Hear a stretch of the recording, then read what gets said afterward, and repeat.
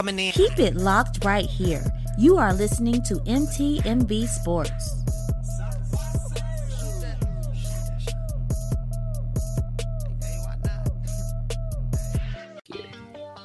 Hey, how y'all doing? It's Rick Sincere, MTMV Sports. I'm so geeked. I'm here with the founder and the CEO of the Ozell brand, our sponsor, Mr. Titus Ozell Golden. How you feeling, bro? Man, I'm blessed. How you doing, bro? Man, I'm doing great. Yo, do me a favor. Tell me about what got you started making shoes. Man, it's just crazy. It's just growing up in the type of environment I grew up in, mother getting robbed and shot, me being molested, me not knowing who I was as a person, as a man, birthed something in me. I started looking at shoes as a way out in middle school, and God gave me this dream and gave me this vision, and boom, it birthed. Man, I saw these shoes. They're beautiful, they're high quality, and they're at a good, affordable price, bro. What went into making the shoes? Man, it's just me thinking about the shoes that I love, the shoes that I desire as a kid. Well, my mother couldn't afford it. So it's like, now how can I create a shoe at a good quality, at affordable price for other families who actually are currently going through what I went through as a kid? Bro, I heard you can play two sports in them. Are they soccer and football cleats? Yeah, man, they two sport cleats, soccer and football. See, growing up, I played multiple sports, so it was just like bouncing from transition from different shoe to shoe. So, hey, it's 2-in-1, so it's a good deal. Where can people find these shoes, man? And you go to ozellbrand.com, follow Ozell Brand on Facebook, follow us on Instagram, but please subscribe on ozellbrand.com, please. Yo, you heard the man, Mr. Titus Ozell Golden. That's his middle name. Yo, go out and support this brother. He is doing his thing. Listen, you want to support him. You want to get these shoes on your feet. Look, they're beautiful, remarkable quality, and at an affordable price. Listen, stop what you're doing. Go to Ozell Brand. That's OZELL brand.com today.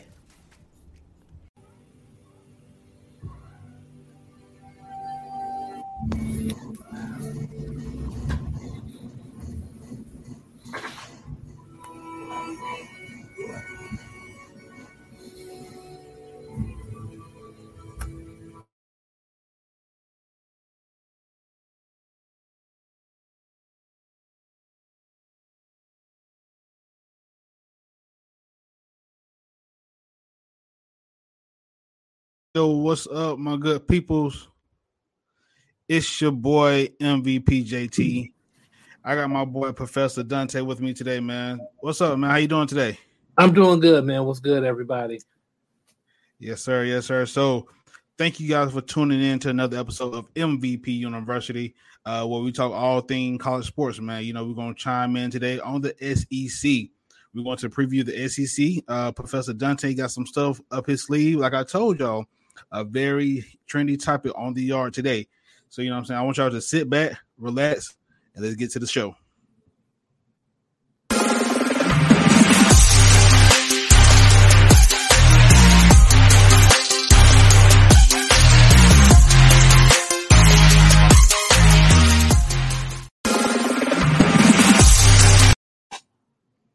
And we're live. Yo, we're live. All right, so let's get this thing started. You know, last week we had a very great opening show. We had Scotty from Outscript coming on with us talking ACC football. Now this week, you know what I'm saying, with me being in the South, a Florida fan, as y'all can see my background, you already know what time it is. We're finna chime in on the SEC. But before we do that, Professor, what you got on the yard today, man? Talk to me. Well, as we go on the yard, last week we talked about name, image, and likeness. That was one of the big stories coming out this summer. Probably the second biggest story that was out this summer was conference realignment. So the big one was the Big Ten is officially coast to coast with USC and UCLA joining. As it stands right now, the SEC, Big Ten, both have said they're standing pat. Of course, the SEC will be getting Oklahoma and Texas next year. But I think it does raise an interesting question. And that is, are we headed toward two super conferences? But I did think about something. Conference realignment is not only happening in the Power Five. So it is also happening in the Group of Five. So this fall, Marshall, Old Dominion, James Madison, Southern Miss are all joining the Sun Belt. Next year, 2023, UTSA, UAB, and Charlotte will be joining the American. And Conference USA is there. They are probably the most rated conference of any in all of college football. So it's going to be interesting to see if after maybe 2024, if Conference USA even exists. So conference realignment is the big thing. I kind of always thought probably after, if you go back a few years after the dismantling of the Big East, and if you remember, the ACC was really the first conference to kind of start rating other Power Fives because they took Miami, they took Maryland, Pitt, they took Virginia Tech out of the Big East. So, so in that regard, this is something that we've seen before, but this feels a little different. So let me ask you a question. So with this alignment changing, USC, UCLA leaving the Pac-12, going to the Big Ten. They're the only two schools on the West Coast, you know what I'm saying, that's going to have to come to the East. How do you think that will affect, the scheduling? Like it may be a week where they may have to go back to back to the East Coast, you know what I'm saying? They may have to play who Rutgers, or Rutgers 1 week, then have to come back and play Michigan. You know what I'm saying? How would that affect them academically as well as mentally? Because like that's a time difference. Like they're used to playing on the West Coast, but now you're having to travel. How do you think that's going to affect them mentally and physically on the field? Well, so that's a good question. That's actually one reason I don't think either conference is done yet. But I think as far as the scheduling is concerned, one thing that you'll probably see, we're going to see it in the ACC next season. So rest in power, ACC Coastal, because the ACC is scrapping divisions and they're going to just one conference league, and they're going to do, I believe they're going to do a 3-3-5 setup where you're going to have your 3 non-con, 3 protective rivalries, and then you're going to have a 5-team rotation through the conference. That's what it looks like. Now, really, if you think about it, that's very similar to how the NFL schedules its teams. Mm-hmm. So more than likely next season, you'll probably see if like you don't see a Utah or a Colorado, a Cal or Stanford added to the Big Ten, because here's the one big thing about the Pac-12 and the possibility of the Pac-12 being rated even more by both the SEC and the Big Ten. The Pac-12 media rights deal is up in 2024, so they're negotiating now. So without a TV deal, really you can negotiate packages anywhere, and in that regard, the Big Ten is like, hey, listen, the only conference that has more money than us is the SEC, and it's not by much. Yeah. So, pardon me. So it could be very, very possible to see more teams from the Pac-12 go. But also, I think it's important to keep in mind, I think you're going to likely see this only in football. Really? So you don't think the basketball aspect of it, because if you look at the SEC in basketball, look at the ACC in basketball, those are two of the most prolific conferences when it comes to that particular sport. But then in football, SEC and Big Ten are kind of sort of those heavy hitters. So I'm glad you brought up the ACC as well, because like you said, next year they're going to a one conference schedule where it's no coastal or Atlantic division. So how do you think that's going to play out? Because now it's kind of sort of like the Big 12, you know what I'm saying? Everybody is in one league. So how do you think that's going to shake out? Because like if Clemson decides to leave, I'm pretty sure Florida State may decide to leave. You know what I'm saying? So what if they leave that particular conference? Who's the heavy hitters come 2023? You know what I'm saying? So what is your aspect on that one? Well, as far as teams in the ACC leaving, they have the worst television deal in I would argue in all of college football. Well, it's 50-50 right with ESPN, right? They got to deal with ESPN, and that deal's not up until 2036. And I know that I've heard and I've read there are some teams trying to figure a way out of it, but it's expensive, and it just might not be worth it. So really, as crazy as this may sound, the only solution to get out of this deal is if every team in the ACC leaves, because if every team in the conference goes, then there's no product right for the conference. But then that means every team in the conference would have to have a landing spot, and I'm not sure if that's the case, because probably 15, 20 years ago, when you saw like why would the Big Ten want Rutgers, right? No shade on Rutgers, but it's Rutgers. Right. It is the birthplace of college football, but yet and still. Well, you wanted Rutgers 15, 20 years ago because Rutgers gets you into the New York market. But markets don't really matter as much as they used to. Now it's about eyeballs, because like Notre Dame, they had games streaming on Peacock. You're going to have some games on Amazon Prime. Apple TV. Yeah, Apple TV is trying to get in the game. So, ESPN wants content for ESPN Plus. The rumors are Fox wants to have a stream service similar to ESPN Plus for content as well. So it's about who is going to provide the most eyeballs for this content. And that's why, although, Clemson makes a lot of sense, Florida State makes a lot of sense, Miami makes a lot of sense because they're brands. I mean, are you going to really get people hyped up for a noon kickoff between Wake Forest and Duke? I mean, I get up for it because I cover the ACC. But in general, so I think it's going to be hard to kind of raise the ACC, and it may be too costly for either the Big Ten or the SEC to want to try to jump and dive in. However, Pac-12 and the Big 12, their media rights deals are up significantly sooner. And then the golden carrot of them all, Notre Dame, their deal with NBC is up in 2025. So, and people want to know, would this incentivize them to join a conference?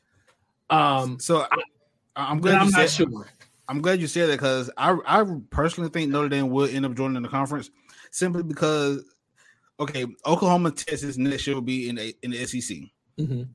That's arguably two of the biggest heavy hitters in the Big 12. You know what I'm saying? So you're basically taking away the Big 12's. I would say you're probably taking away 60% of the Big 12's revenue right there, because the Texas TV market by itself alone is astronomical. You see what I'm saying? So with this realignment, do you think it's going to be a 3-team super conference? And then if it does, what would those 3 teams be? Like, what other conference will merge together? Because me thinking outright thinking, it need to be 4 conferences: SEC, Big 12.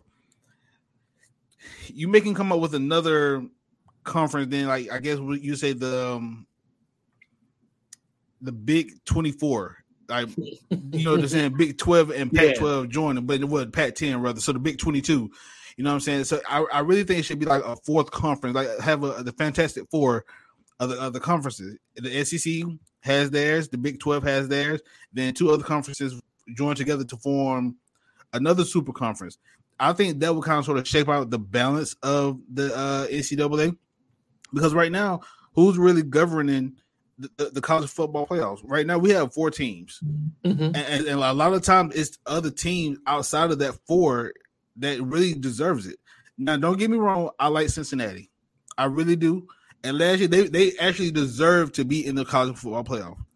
But if you look at the other 4 teams behind them, they have an arguable chance as well. You know what I'm saying? So with this realignment, do you think the college football playoff will eventually expand sooner than later? Oh, I think realignment is all about the college football playoff expanding. And I'm going to tell you, Jim Phillips, I believe, is the commissioner of the ACC.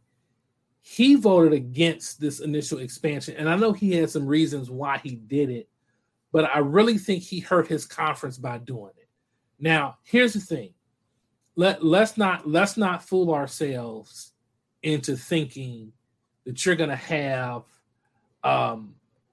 college football's version of St. Peter's make a run in a 16 or 24 team college football playoff. That doesn't happen in college football. And consider the fact that there's no such thing as one and done in college football. But it's going to expand, and it's going to expand because what local markets are seeing, they're seeing fan bases lose interest sooner. Mm-hmm. If my team loses early, then I'm out of it. Or if, the Pac-12 is a perfect example. The first time when the last undefeated Pac-12 team loses, the first thing everyone says, well, Pac-12 is out of the playoff. Well, with an expanded model, that won't be the case. Once again, I think the playoff is about representation, not necessarily getting more winners. I think, and personally, I'm not opposed to expansion, but I don't have a problem with the 14 playoff.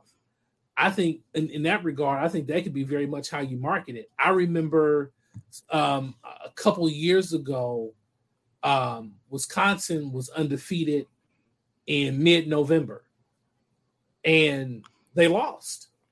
And really, you could market that month of November as like the knockout round for the college football playoffs. True. Right. True. And you could market your conference championship games as quarterfinal rounds in many ways.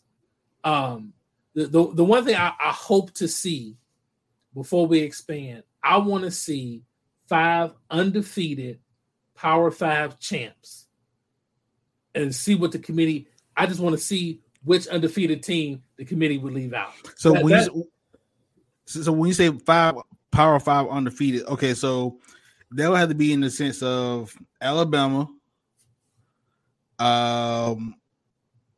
Appreciate it off script. My boy Scotty checking in one time. Okay, so if you had to do 5 undefeated Power 5 teams, mm-hmm. Alabama would be 1. Clemson may be 2. Mm-hmm. Oklahoma may be 3. Notre Dame may be 4. Who would be your 5th team? Well, that would be even more chaos. So let's say USC wins the Pac-12, they're undefeated. Oklahoma wins the Big 12, they're undefeated. Alabama wins the Pac-12, the SEC, they're undefeated.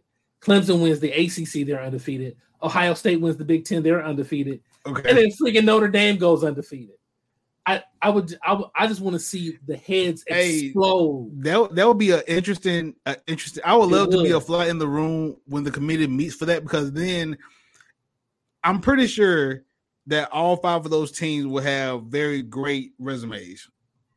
I'm pretty sure that all 5 of those teams will have significant wins against quality teams. Mm-hmm.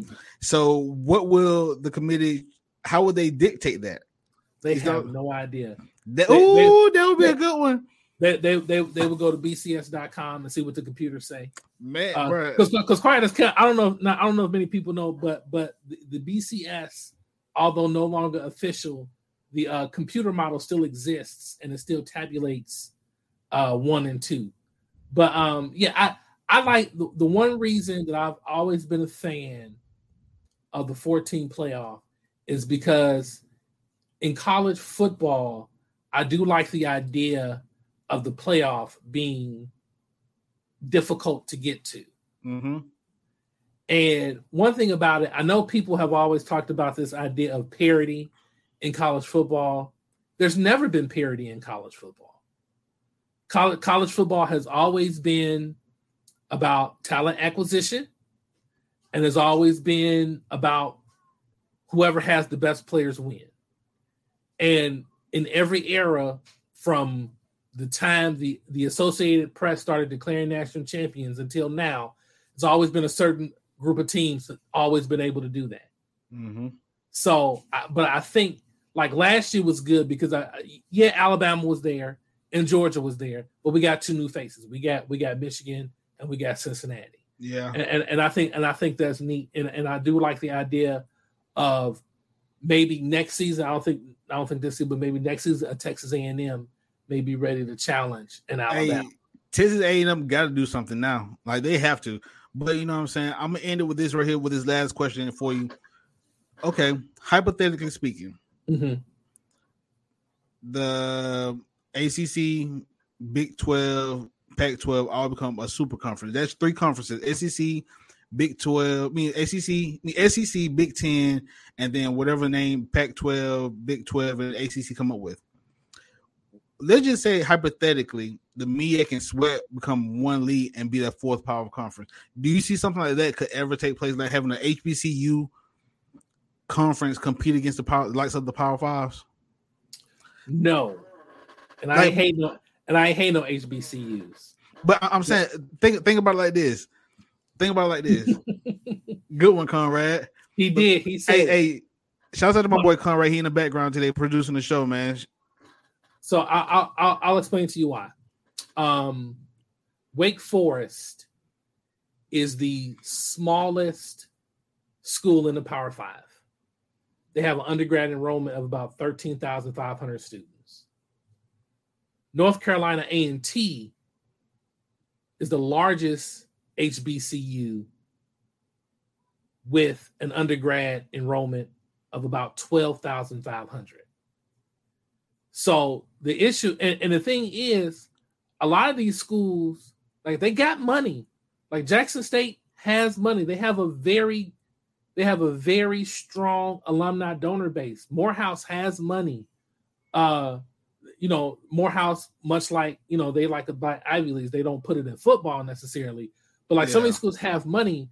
But when you think about a place like Michigan that has an undergrad enrollment of like 50,000, HBCUs, they don't have the size, which means they don't have the money and they won't have the resources to be able to compete. Now, what I would love to see, and I know why they don't, but what I would love to see, I would love to see if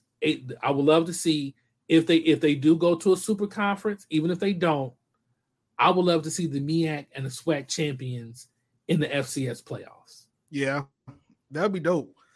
Now, I know they don't because they don't want, and really they can fix it. I mean, I don't think it's a difficult fix. I know they don't because they want the best teams in the Celebration Bowl. Mm-hmm. But all you do is, if you want HBCU representation in the FCS playoffs, you either take the conference champs. I don't remember right off if FCS does automatic qualifiers or not, but if they don't, you take the two highest rated HBCU teams in FCS polls, and they get the automatic playoff spots, and then you take the second highest rated HBCU teams, and they play in the Celebration Bowl. Yeah, true. That's a good breakdown. Like you said, because like the winner of the SWAC and winner of the MEAC automatic bids in the FCS playoff, then the runner-ups play in the Celebration Bowl. Yeah. That's a great comparison. FAMU would have been problems in the playoffs last season. Yeah, most definitely. And Jackson State would be problems in the playoffs this season. And see, reason I asked that question is because you see a lot of D1 players transferring to these SWACs and MEACs. You know what I'm saying? Like you got a lot of guys transferring to Jackson State. You got a lot of guys going to Grambling. You got a lot of guys going to Tennessee State. And in my mind, I'm thinking, okay, if these guys competed at the highest level, now that's dropping down to the HBCU level, which is a pretty high level in its own rights. How will they compete against the likes of like a Georgia? You know what I'm saying? It's like I would love to see that happen one day, but you know what I'm saying? Who knows? It's up in the air. But one thing is up in the air: football is here. And guess what? We're in the South, SC country. Shouts out to my Gators. We will have a good year. Yeah. So you know what I'm saying? I appreciate Professor Dante with the talk on the yard today. Hey man, if y'all like what y'all hearing, man, continue to check us out on YouTube. Follow us on Twitter at _MVPU_. We're on Facebook at MVP University. We're on Instagram at MVP University __. Yeah, man. So just chime in with us. Follow us on YouTube as well. Then also check out the team, man. MTMV. We got shows for days. We talk about everything from MMA to boxing to basketball, football. We got a specialty with the Kansas City Chiefs. Shouts out to Will Smith and his team, man. Shouts out to The Voice and everyone who's a part of MTMV family. Venora with the V Report, Sports Talk with C, 494, man. We got a team full of phenomenal individuals, not the same podcast who does amazing work. You know what I'm saying? So just check everyone out, man. Just continue to support us as we continue to grow. All right. So next thing, we're going to talk about the film session. In film session, we're going to break down, the SEC. We're going to do a quick little preview of the SEC, what we think who we think will come out of the SEC and how we think it will shape up. So I'm going to kick it off with a quick question to you, Professor. Mm-hmm. Will we have a rematch? Will it be Alabama, Georgia, Part 5? Yes. Really? Listen, I see you. I see the Gator. Mm-hmm. I see it. I got them 4th in the East. Whoa! I got them 4th. Whoa! Got them disrespect. 4th. Who's in front of us? Now here's the thing. I haven't looked at the schedules, so that may change. Okay. The Georgia. So what's happening in the SEC is Alabama and Georgia. They've really separated themselves. But the one thing that the SEC hasn't really had in a while that I think you'll see this season, they have a really good middle class. Like the SEC traditionally is very top heavy. Top heavy, yeah. And they're not very top heavy this year. Man, I like what Heupel's doing in Tennessee, man. I like the offense. When Justin Fuente let Hendon Hooker transfer from Virginia Tech, I said, "Oh, he's about to get fired," and he did. And I don't know if Tennessee can stop anybody, but I don't know if there's a team in the East that can outscore them. Because they are going to light up scoreboards. So what you're saying, Georgia's going to win the East, Tennessee going to be number 2. Yes. Who's going to be number 3? I got Kentucky third. I got Kentucky. God. I got Kentucky, and that is be bias. Stop it, Connie. Stop it. Man, because I like. First of all, Mark Stoops has the best job in college football. It's not the best job in college football, but he has the best job in college football because the University of Kentucky has said this is what they've said. And said, listen. We're a basketball school. Everybody knows this. But we're going to give you resources to build a program that we can enjoy before we get to basketball season.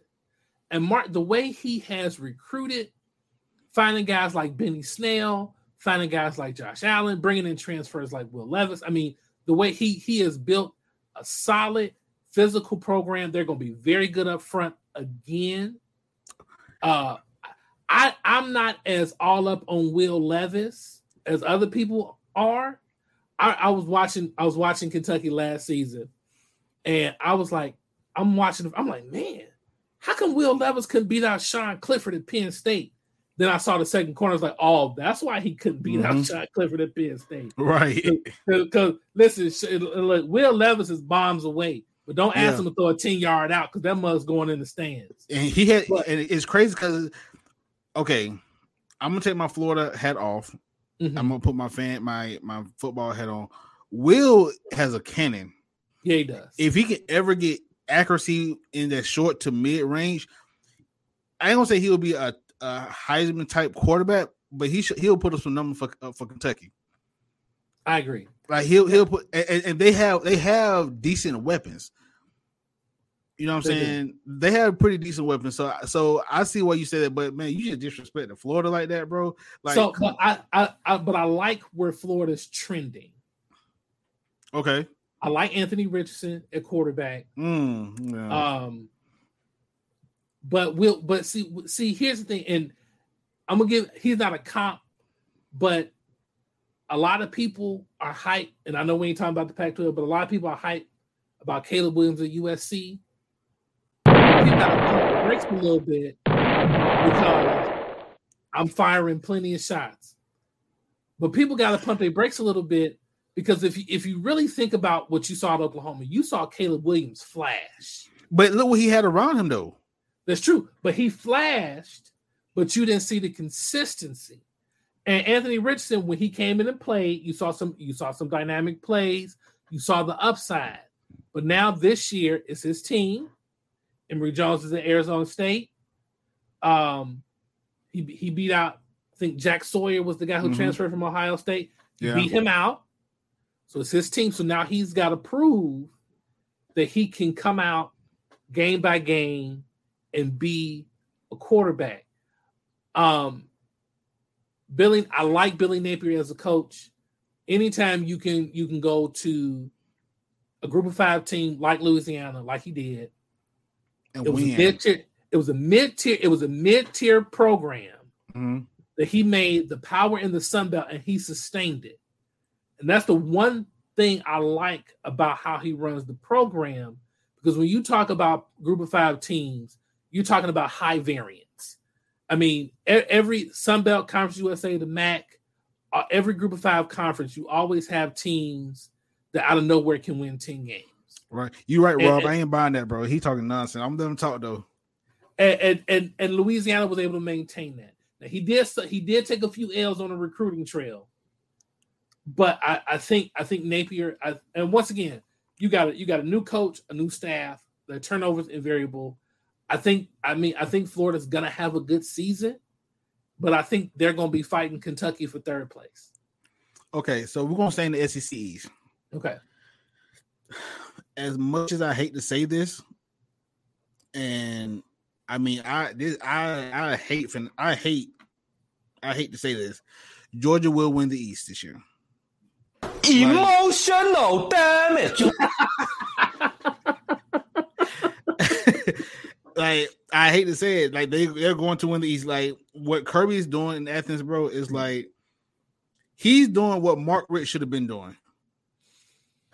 If Kirby would have had the teams that Mark Richt had, Sean Marino's, your AJ Greens, your Matt Stafford's, man, bro, Georgia would have had at least 3 titles. Yeah. Okay. So now I'm going to put my Florida hat back on. We're going to give Georgia a run for their money. We will come out number 2 in the East. Here's why I say that. The Louisiana Raging Cajuns that Napier came from, a lot of those players have transferred to us. What Conrad wilding right now. But a lot of players transferred with him. Okay, cool. So they know his system. Defensively, it will be solid. Personally, I think that if we can put up at least 21 to 24 points per game, I think our defense will be able to sustain us. Now, when it's time to go against a high-powered offense, can we put up more than that? I don't know, because we lost a lot of pieces. Copeland transferred out. We lost Pierce, he wasn't a great running back, but he was a good running back that produced for us. We lost a couple of people on the offensive line. We lost quite a few players. You know what I'm saying? So it's like now we're really rebuilding our entire team. I like what we have coming in. I do think once after the first 2 or 3 games, we'll see exactly what we have coming up, because if I'm not mistaken, our first 3 games are, let me see, I had it here. Oh, I think I lost it. Yeah, I lost it. I don't know where it's at. Oh, here you go. So our first 3 games, we have Utah, week 1. We have Kentucky week 2, Then we had South Florida week 3. I think those, and then Tennessee week 4. Those first 4 games are going to really determine who we are. Realistically, I see we can go, if we go 3-1 out of those first 4, I think we'll be solid. Because then if we beat Kentucky, they out of the picture. We beat Tennessee, they're gone. I'm not worried about South Carolina. I'm not worried about Vandy. So we'll have a really solid chance to, and come October, if we're running everything smoothly, we can beat Georgia. We just gonna have to play. There's gonna have to be our best game of the season. Like everything is gonna have to be clicking. Special team, offense, and defense. Like there's gonna have to be the best coaching that Billy and his staff do for the season if we want to beat Georgia. Period. Do I think it can be done? Not this year. I really think that we'll be a 9-win team. I would say that we'll be a 9-win team and make some noise next year. But this year, I'm just ready for the season to get started because realistically, it's going to be a year that he's setting the foundation this year because now a lot of his players follow him from Louisiana. Next year, he's going to have to really recruit. You know what I'm saying? So I'm excited to see where we're going. South Carolina, they brought in Spencer Rattler. I see why. You know what I'm saying? Like that's going to be interesting. That's going to be a very interesting case because he went there. They have pretty decent weapons, right? It's a shout out to Jaquan, right? They have decent weapons. Will it be enough for him to make a run? Because going into last year, he was being talked about as a Heisman candidate favorite. Mm-hmm. He was being talked about as a potential number 1, number 2 pick in the NFL draft. Then he fell off the face of the earth, and Caleb Williams took over. Now, with him going to South Carolina, would this be I'd say like a Cam Newton part 2? Because Cam Newton was at Florida. He left Florida, went to JUCO, came back to Auburn, and had probably one of the best years that Auburn ever had. Would this be a rebirth of Spencer Rattler, or what you thinking? I don't know, because Spencer Rattler is no Cam Newton. True. I have mixed feelings about Spencer Rattler. So on one hand, he did win a Big 12 championship as a freshman. People forget that. I believe they beat Florida in the bowl game. They did. Thank you for reminding me. You're welcome. No problem. I don't think Spencer Rattler lost the job at Oklahoma because he's a bad quarterback. Now that said, he was the only 5-star in his class. And that particular class, that was Spencer Rattler, Sam Howell, that group. I was not a bumper crop of quarterbacks coming out of high school that year. So Spencer just happened to be the best of a decent, not great group, right? But Caleb Williams, his upside is tremendous. Like when you 6 foot and 210, which is basically what Spencer Rattler is, and he's not a plus in the run game. He's not an elite athlete because Caleb Williams isn't that much bigger. And then you go back before, you got little Kyler Murray. Those guys are plus in the run games. They're elite, twitchy athletes. Spencer Rattler is neither one of those. Spencer is like 85% of the quarterbacks you see play quarterback. He needs the right conditions to be successful. Yeah. If his offensive line can't block, he's going to struggle. If he's got receivers that can't separate, he's going to struggle. There are very few quarterbacks who can play behind a mediocre offensive line and with mediocre wide receivers. He's not one of those guys. But he goes back, he's familiar with Shane Beamer from Shane Beamer's time on Oklahoma staff. I think the pressure's off, which I think will help because I don't think anyone's expecting much out of South Carolina. I got them. Let me see. I have them finishing 5th. So I got them actually finishing 4th. Okay, you got them finished 4th. Yeah. Okay. Mm-hmm. I got them. I think Kentucky, Florida, South Carolina. I haven't really broken down like the metrics, but both all three of those teams are going to be somewhere between 7 and 9 wins. I mean, I think South Carolina talent-wise, they're good enough to get to a bowl game again in Beamer's second year. But and I think Spencer Rattler can have a decent season. The one thing he needs to be successful, and we saw that at Oklahoma, if South Carolina can run the football competently, I think he'll be okay, and I think he'll have a decent season. So looking at my notes here, I have Georgia winning the East. I have Florida / Tennessee as number 2. I really think that Florida-Tennessee game is going to be the game that really determines who's number 2 in my eyes. Number 3, I have Kentucky / Tennessee. One of those two teams will be. I just really got faith that we're going to be number 2. Like you should. You got the background up. I'm going to bump that. I'm going to say how I feel it's going to be. Georgia 1, Florida 2, Kentucky 3, Tennessee 4. Missouri and Vanderbilt, they're just going to fall where they fall. But I will say this, though. They're not a good team. But from time to time, they'll sneak up and bite you and mess up what you really have going on. Because sometimes if you go in that game really underestimating Missouri, bro, they messed up a lot of people in the past. Like they're a team that really, you know what I'm saying, they don't have nothing to fight for, they don't have nothing to lose. I don't like Missouri, but I like their coach. Eli Drinkwitz came from one of my favorite Group of 5 schools, and he came from Appalachian State. He can coach. I think they made 2 mistakes. Number one, they let Connor Bazelak transfer. I don't understand why they will let him go, and then they put everything into trying to get in JT Daniels. Mm-hmm. But JT Daniels ended up at West Virginia. So Which was a shocker. Yeah, I was hoping JT went to Oregon State personally, but we can talk about my love of bad football teams at another time. I have 2 weird fascinations when it comes to college football.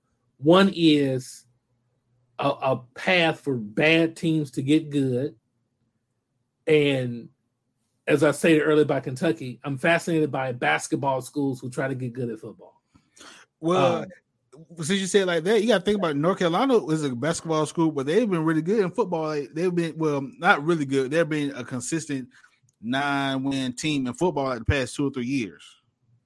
They were good under Mac back in the day that he left and went to Texas. They were good at Larry. They were good with Larry Fedora, but then Larry Fedora got mad he didn't get the Texas A&M job, and they stopped wanting to coach and recruit. That's when they fell. But when you think, but North Carolina as a state, not as a program, as a state, they're very similar to Georgia in that per capita, they produce a lot of good football players. And what Mac has done, he said, listen, we're not letting these guys lead the state anymore. Mm-hmm. And he got a secret weapon, former North Carolina cornerback and former All-Pro Dre Bly is on his staff.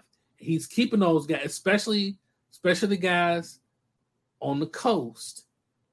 They're keeping the guys that are from Tobacco Road and from the coast in North Carolina. And he's keeping those guys home, and that's why they've been good. And they're a dark horse in the ACC too, by the way. Yeah. But Missouri don't have a quarterback. And the best players in the NFL, and I know his name's Tyler Beatty, but I like calling him Tyler Batty. They got a kid. What's that kid's name? They got Luther Burden, who's like the number 1 receiver. They kept him local because he's from East St. Louis. They got him, but I don't know who they got. Who's going to throw the ball to him? Yeah. That's going. I think that's the biggest question for Missouri. I mean, I went to a nerd school that's good at football. The Shout out to tiny Division III Wabash College, as the track coach said when he recruited me. Crawfordsville, Indiana, Harvard of the Midwest, heartland of America, God's country. Listen, I remember driving to Crawfordsville. I said, "God's country." He must not want no visitors. But Vanderbilt's in an interesting position. They're very similar to Stanford.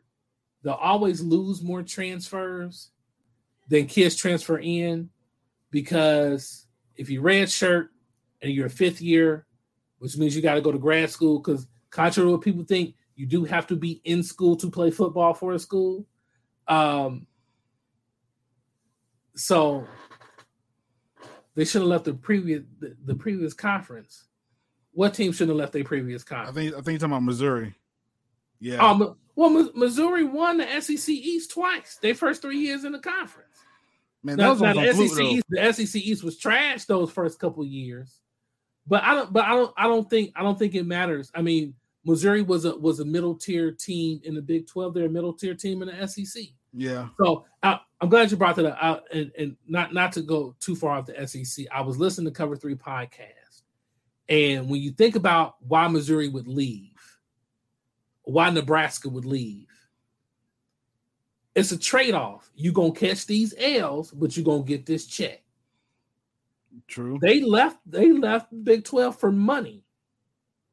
And as a trade-off, Missouri, unless you have those seasons where when they first came into the SEC, Florida was down, Tennessee was down, Georgia was down.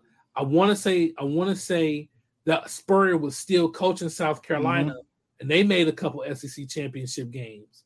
So it's like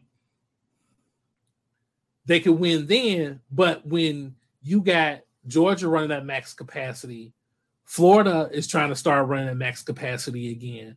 Heupel's got Tennessee back remarkably sooner than anybody sooner. I ain't gonna lie. I thought it was gonna be a good 3-5 years before Tennessee got. I did too, because that roster got gutted. Yeah, when they are back though. They're in a situation where they may really be worth a team worth watching, like to maybe take Georgia. You know what I'm saying? There's gonna be a really good game this year.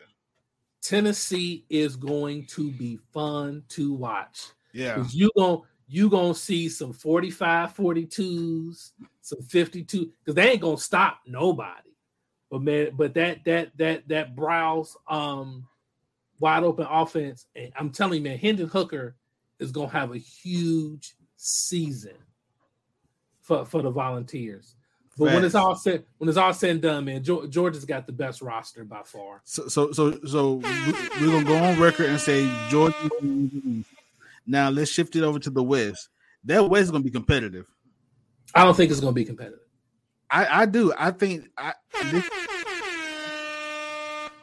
really think A&M this may be the year A&M win the West. Who's playing quarterback for A&M? Took you too long. That's why they're not going to win the conference. That's why they're not going to win. So people forget something. A lot of people have talked about A&M having the best recruiting class in the history of recruiting rankings. But they you know whose record they broke? Alabama's, who said it the year before. Mm-hmm. Well, now all of those players from the best recruiting class before A&M, those guys are sophomores and juniors.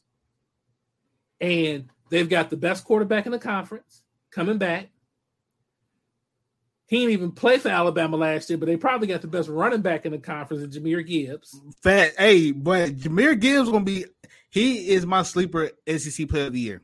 So they have the best player in the country in Will Anderson. Yeah. Who should but won't win the Heisman. And I've always had two concerns about A&M. One is quarterback. I know that they brought in Max Johnson to compete with Haynes King, which I don't know. That just kind of lets me know I don't know how much confidence Jimbo has in Haynes King, but A&M hasn't recruited elite at receiver. And the last elite receiver, in my opinion, they had was Mike Evans. Yeah, that was before Jimbo. Yeah, true.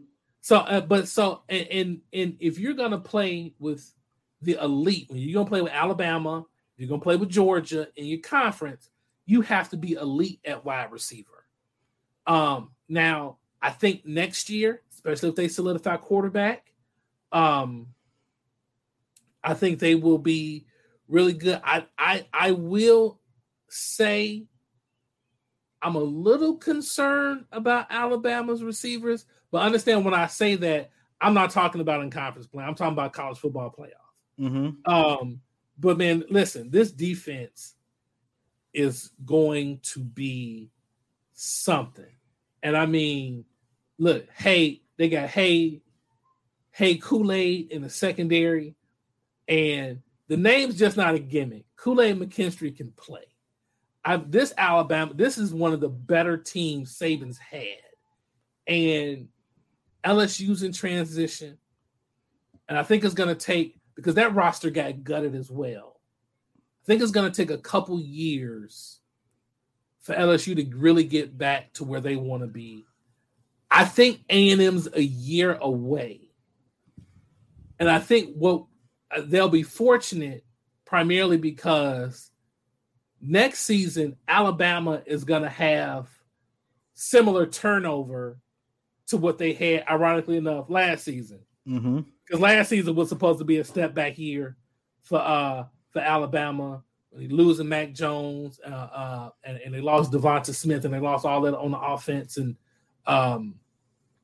yet they still found themselves in the college football playoff. So, but yeah, I think Alabama, and I don't think it's going to be close. I think it's Alabama and everybody else fighting for second place in the West. So here's my thoughts on that. I think A&M will give them a run for their money. They beat them last year. No, was it last year? Last year. Yeah, last year. They beat them last year. Mm-hmm. I think they have opportunity to do it again this year. I hope that they do it again this year. I feel like A&M with the chatter that Nick Saban and Jimbo had going on by the NIL deals and this, that, and the third. I think it's a bigger chip on A&M shoulders to go and say, okay, since y'all feel that way, let me show y'all what we're really made of. I think I think the game is in Tuscaloosa this year. Mm-hmm. So I think they'll go into Tuscaloosa and win. That's just my honest opinion. This is why A&M's gonna lose by 30. Oh, low. This is why A&M's gonna lose by 30, bro. And that's a little bit of hyperbole, but this is why. Number one, Papa Nick coaches best when he doesn't have to manufacture adversity. Okay, yeah. They lost the national championship. Not only did they lose to A&M last year, they got it handed to them a little bit against A&M. Offensive line got swallowed by A&M's D-line. Defense got pushed around a little bit. Secondary got torched. You got stuff and now they're coming to Bryant Denny without any, so they don't have any solid answers at quarterback, and they lost. Keep in mind, they lost half the D line, half the O line to the draft, breaking in new guys, and Alabama's full of experienced veterans. And you talking about veterans in the two deep, so you're talking about veteran, and you're talking about talent depth as well. Yeah, that matchup stinks for A&M this season. So right now you're already saying Alabama's going to win the West. Okay. Mm-hmm. How do you feel Brian Kelly is going to do within his first year at LSU? Let's look at what he did at Notre Dame first. He took that program and literally made them to one. They were already a powerhouse team because of the name. They was already a powerhouse university because it's the name Notre Dame, the gold tops. But he took that program to another level. Listen, but he never was able to finish the deal when they lost in the national championship. I think they went twice. Why he was three times? So they lost to Alabama in the BCS championship game, in 2015. They made the playoffs. And they went to the college football playoffs twice. Mm-hmm. So I don't understand. I kind of do understand. It seems like the only two coaches that can get away with being kind of gruffy is Nick Saban and Bill Belichick. Brian Kelly is not nearly as beloved a figure in Notre Dame as he should be. Right. Because any Notre Dame fan knows, and I'm off that narcotic, but I grew up a Notre Dame fan. I mean, you grew up in a part of Indiana I grew up in. You root for Notre Dame. If they really think about what that program was before he was hired, Charlie Weiss ran that program into the ground. Yeah, he did. And you had Joe Montana, Notre Dame legend, on TV talking about how the program could never get back to national prominence again. And Brian Kelly took that program and made it a perennial 10-win team. Mm-hmm. He had the best run in Notre Dame since Lou Holtz. The only thing Holtz had that he didn't have was national championship. Facts. And the landscape's markedly different. I think he went to LSU because he thinks he can win a national championship there. And he can. If Les Miles and Ed Ogeron can win a national championship at LSU. Okay, now you can't say that because Ed Ogeron, he brought in a lot of guys that transferred. Well, I say that because Ed Ogeron's not a good football coach. Oh, true. Okay. Ed Ogeron is a masterful recruiter. Go Tigers. He was a great recruiter. You see the rankings. He could recruit. He could bring guys in. But he relied too heavily on his assistants. And when Joe Brady left and went to Carolina, mm-hmm. and the offense was never the same, he couldn't find that right combination of assistant coaches. But I think this year, LSU, this is going to be a 0 year for Brian Kelly. LSU going to probably go 7-5, 8-4 this year. He's got his quarterback. Oh my goodness, what is that young man's name? This is great podcasting here while I look at his name because it just escaped me when I said it. LSU? Yeah. Walker Howard. So Walker Howard's the big high-end 4-star for the future. I think Garrett, well, they went and got Jaden Daniels. I wasn't a huge fan of the OC hire. They got Cincinnati's offensive coordinator. And if you watched Cincinnati's offense, it wasn't anything special. It was decent. Well, they had an Alabama running back in the American in Jerome Ford. That's what made the offense look good. Because Jerome Ford ate last season. Oh, he did. He ate. Yeah, but I think, honestly, he carried Cincinnati. Honestly, in my opinion. But I think it's going to take a couple years, and this is why I got Florida finishing fourth, ironically enough, because it's going to take a couple years to build up the trenches. The SEC is about line play. True, and it is. And LSU lost guys to the draft and lost guys to the portal, so it's going to take some time. But I think in 2 or 3 years, I don't see any reason why LSU, because LSU is the best. Now that is the best job in college football. Yeah. So I would say this. I think Brian Kelly's ability to recruit was going to help him in the SEC. I think that he has what it takes to go into Alabama. He has what it takes to go into Georgia. He has what it takes to go into Florida to bring those players to Louisiana.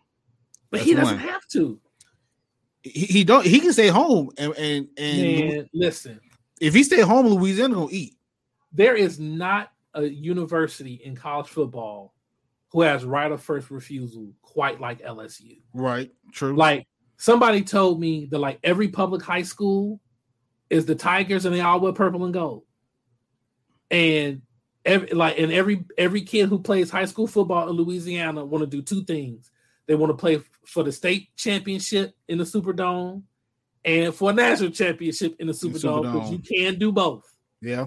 And you want to play for the Tigers. And he can take full advantage of that. And they have a great pipeline to Texas. They do.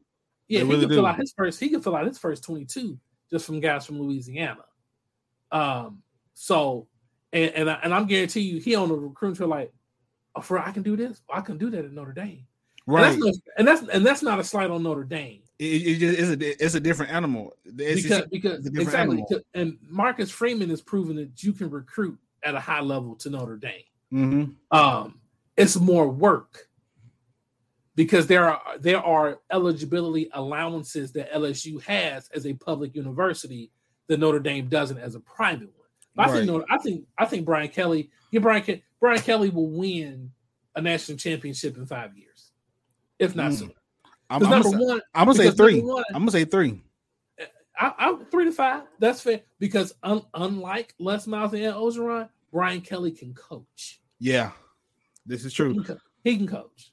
So real quick, let me get your intake on Ole Miss, Mississippi State, and Auburn. What do you think about those universities? Well, Auburn kind of went through it. I got Auburn. Let me see, third. I got Auburn finishing 5th. Okay, I can see that. There once again, there's some concerns in the trenches. I like TJ Finley at quarterback. I don't like that I don't think he has much around him. Brian Harsin, I think, learned very quickly that in the SEC, recruiting matters in the SEC because I think his class finished 20th, but they were like 9th in the SEC. And that's not going to get it done. And their proximity to Atlanta, they should be able to recruit at a high level. And there have been coaches there, Gus Malzahn included, that proved that Auburn can recruit at a top 10 level. Mm-hmm. I love Mississippi State.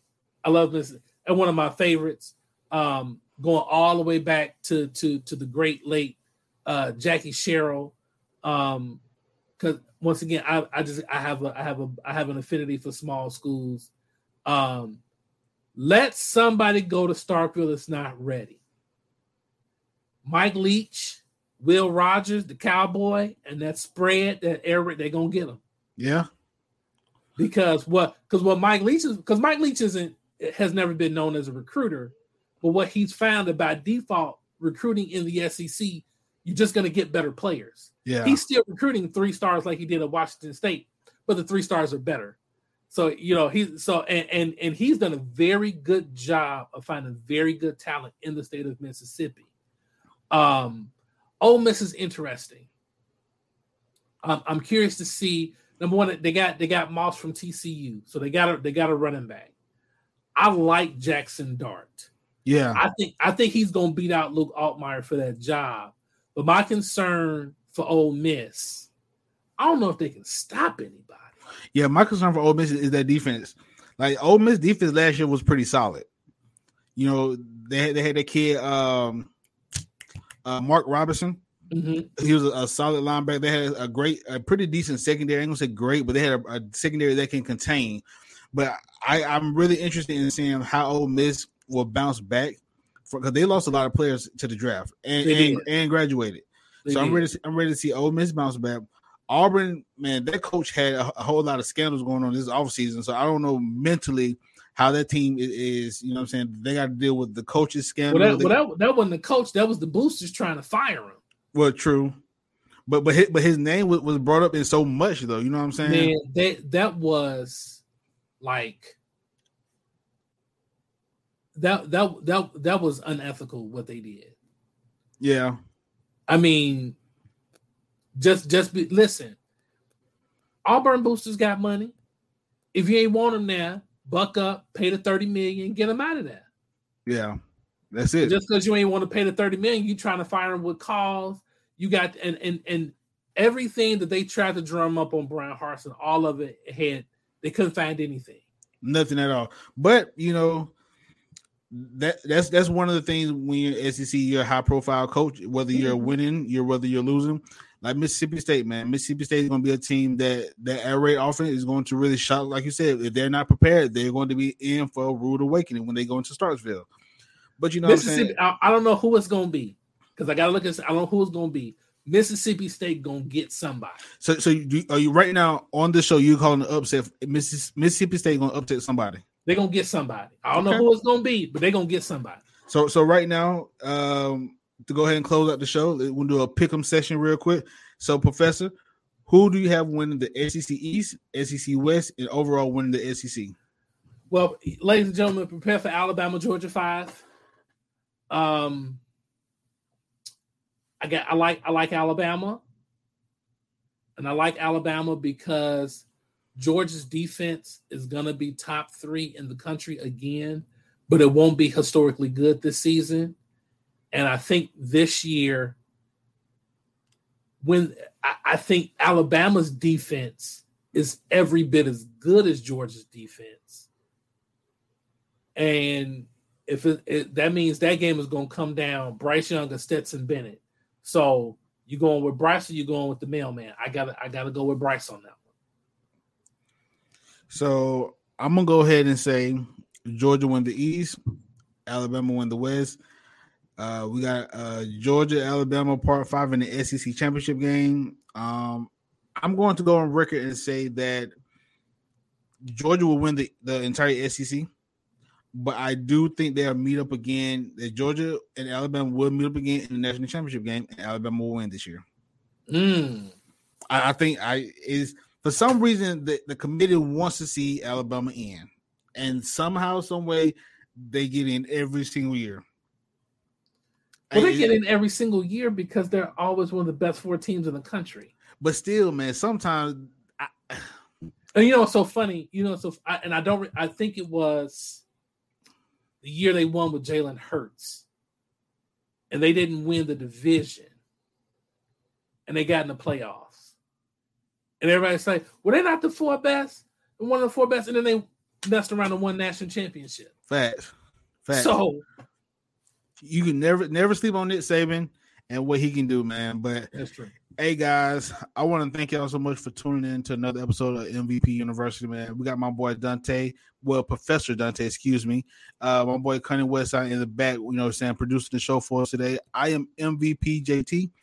We ask you guys to go ahead and go to YouTube, like, share, and subscribe our channel, MTMV Live, MTMV, the show, and the team all together. Like I said earlier, we have a tremendous amount of talent on this team, man. So y'all just chime in, whatever sport you like. I'm pretty sure we're covering it.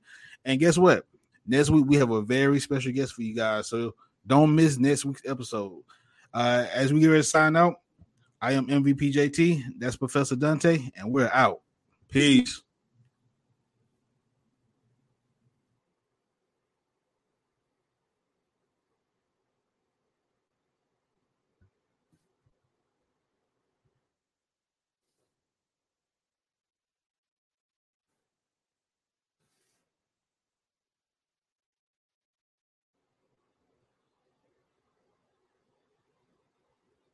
Sports fans rejoice. You're listening to My Team, My Voice with MTMV Sports.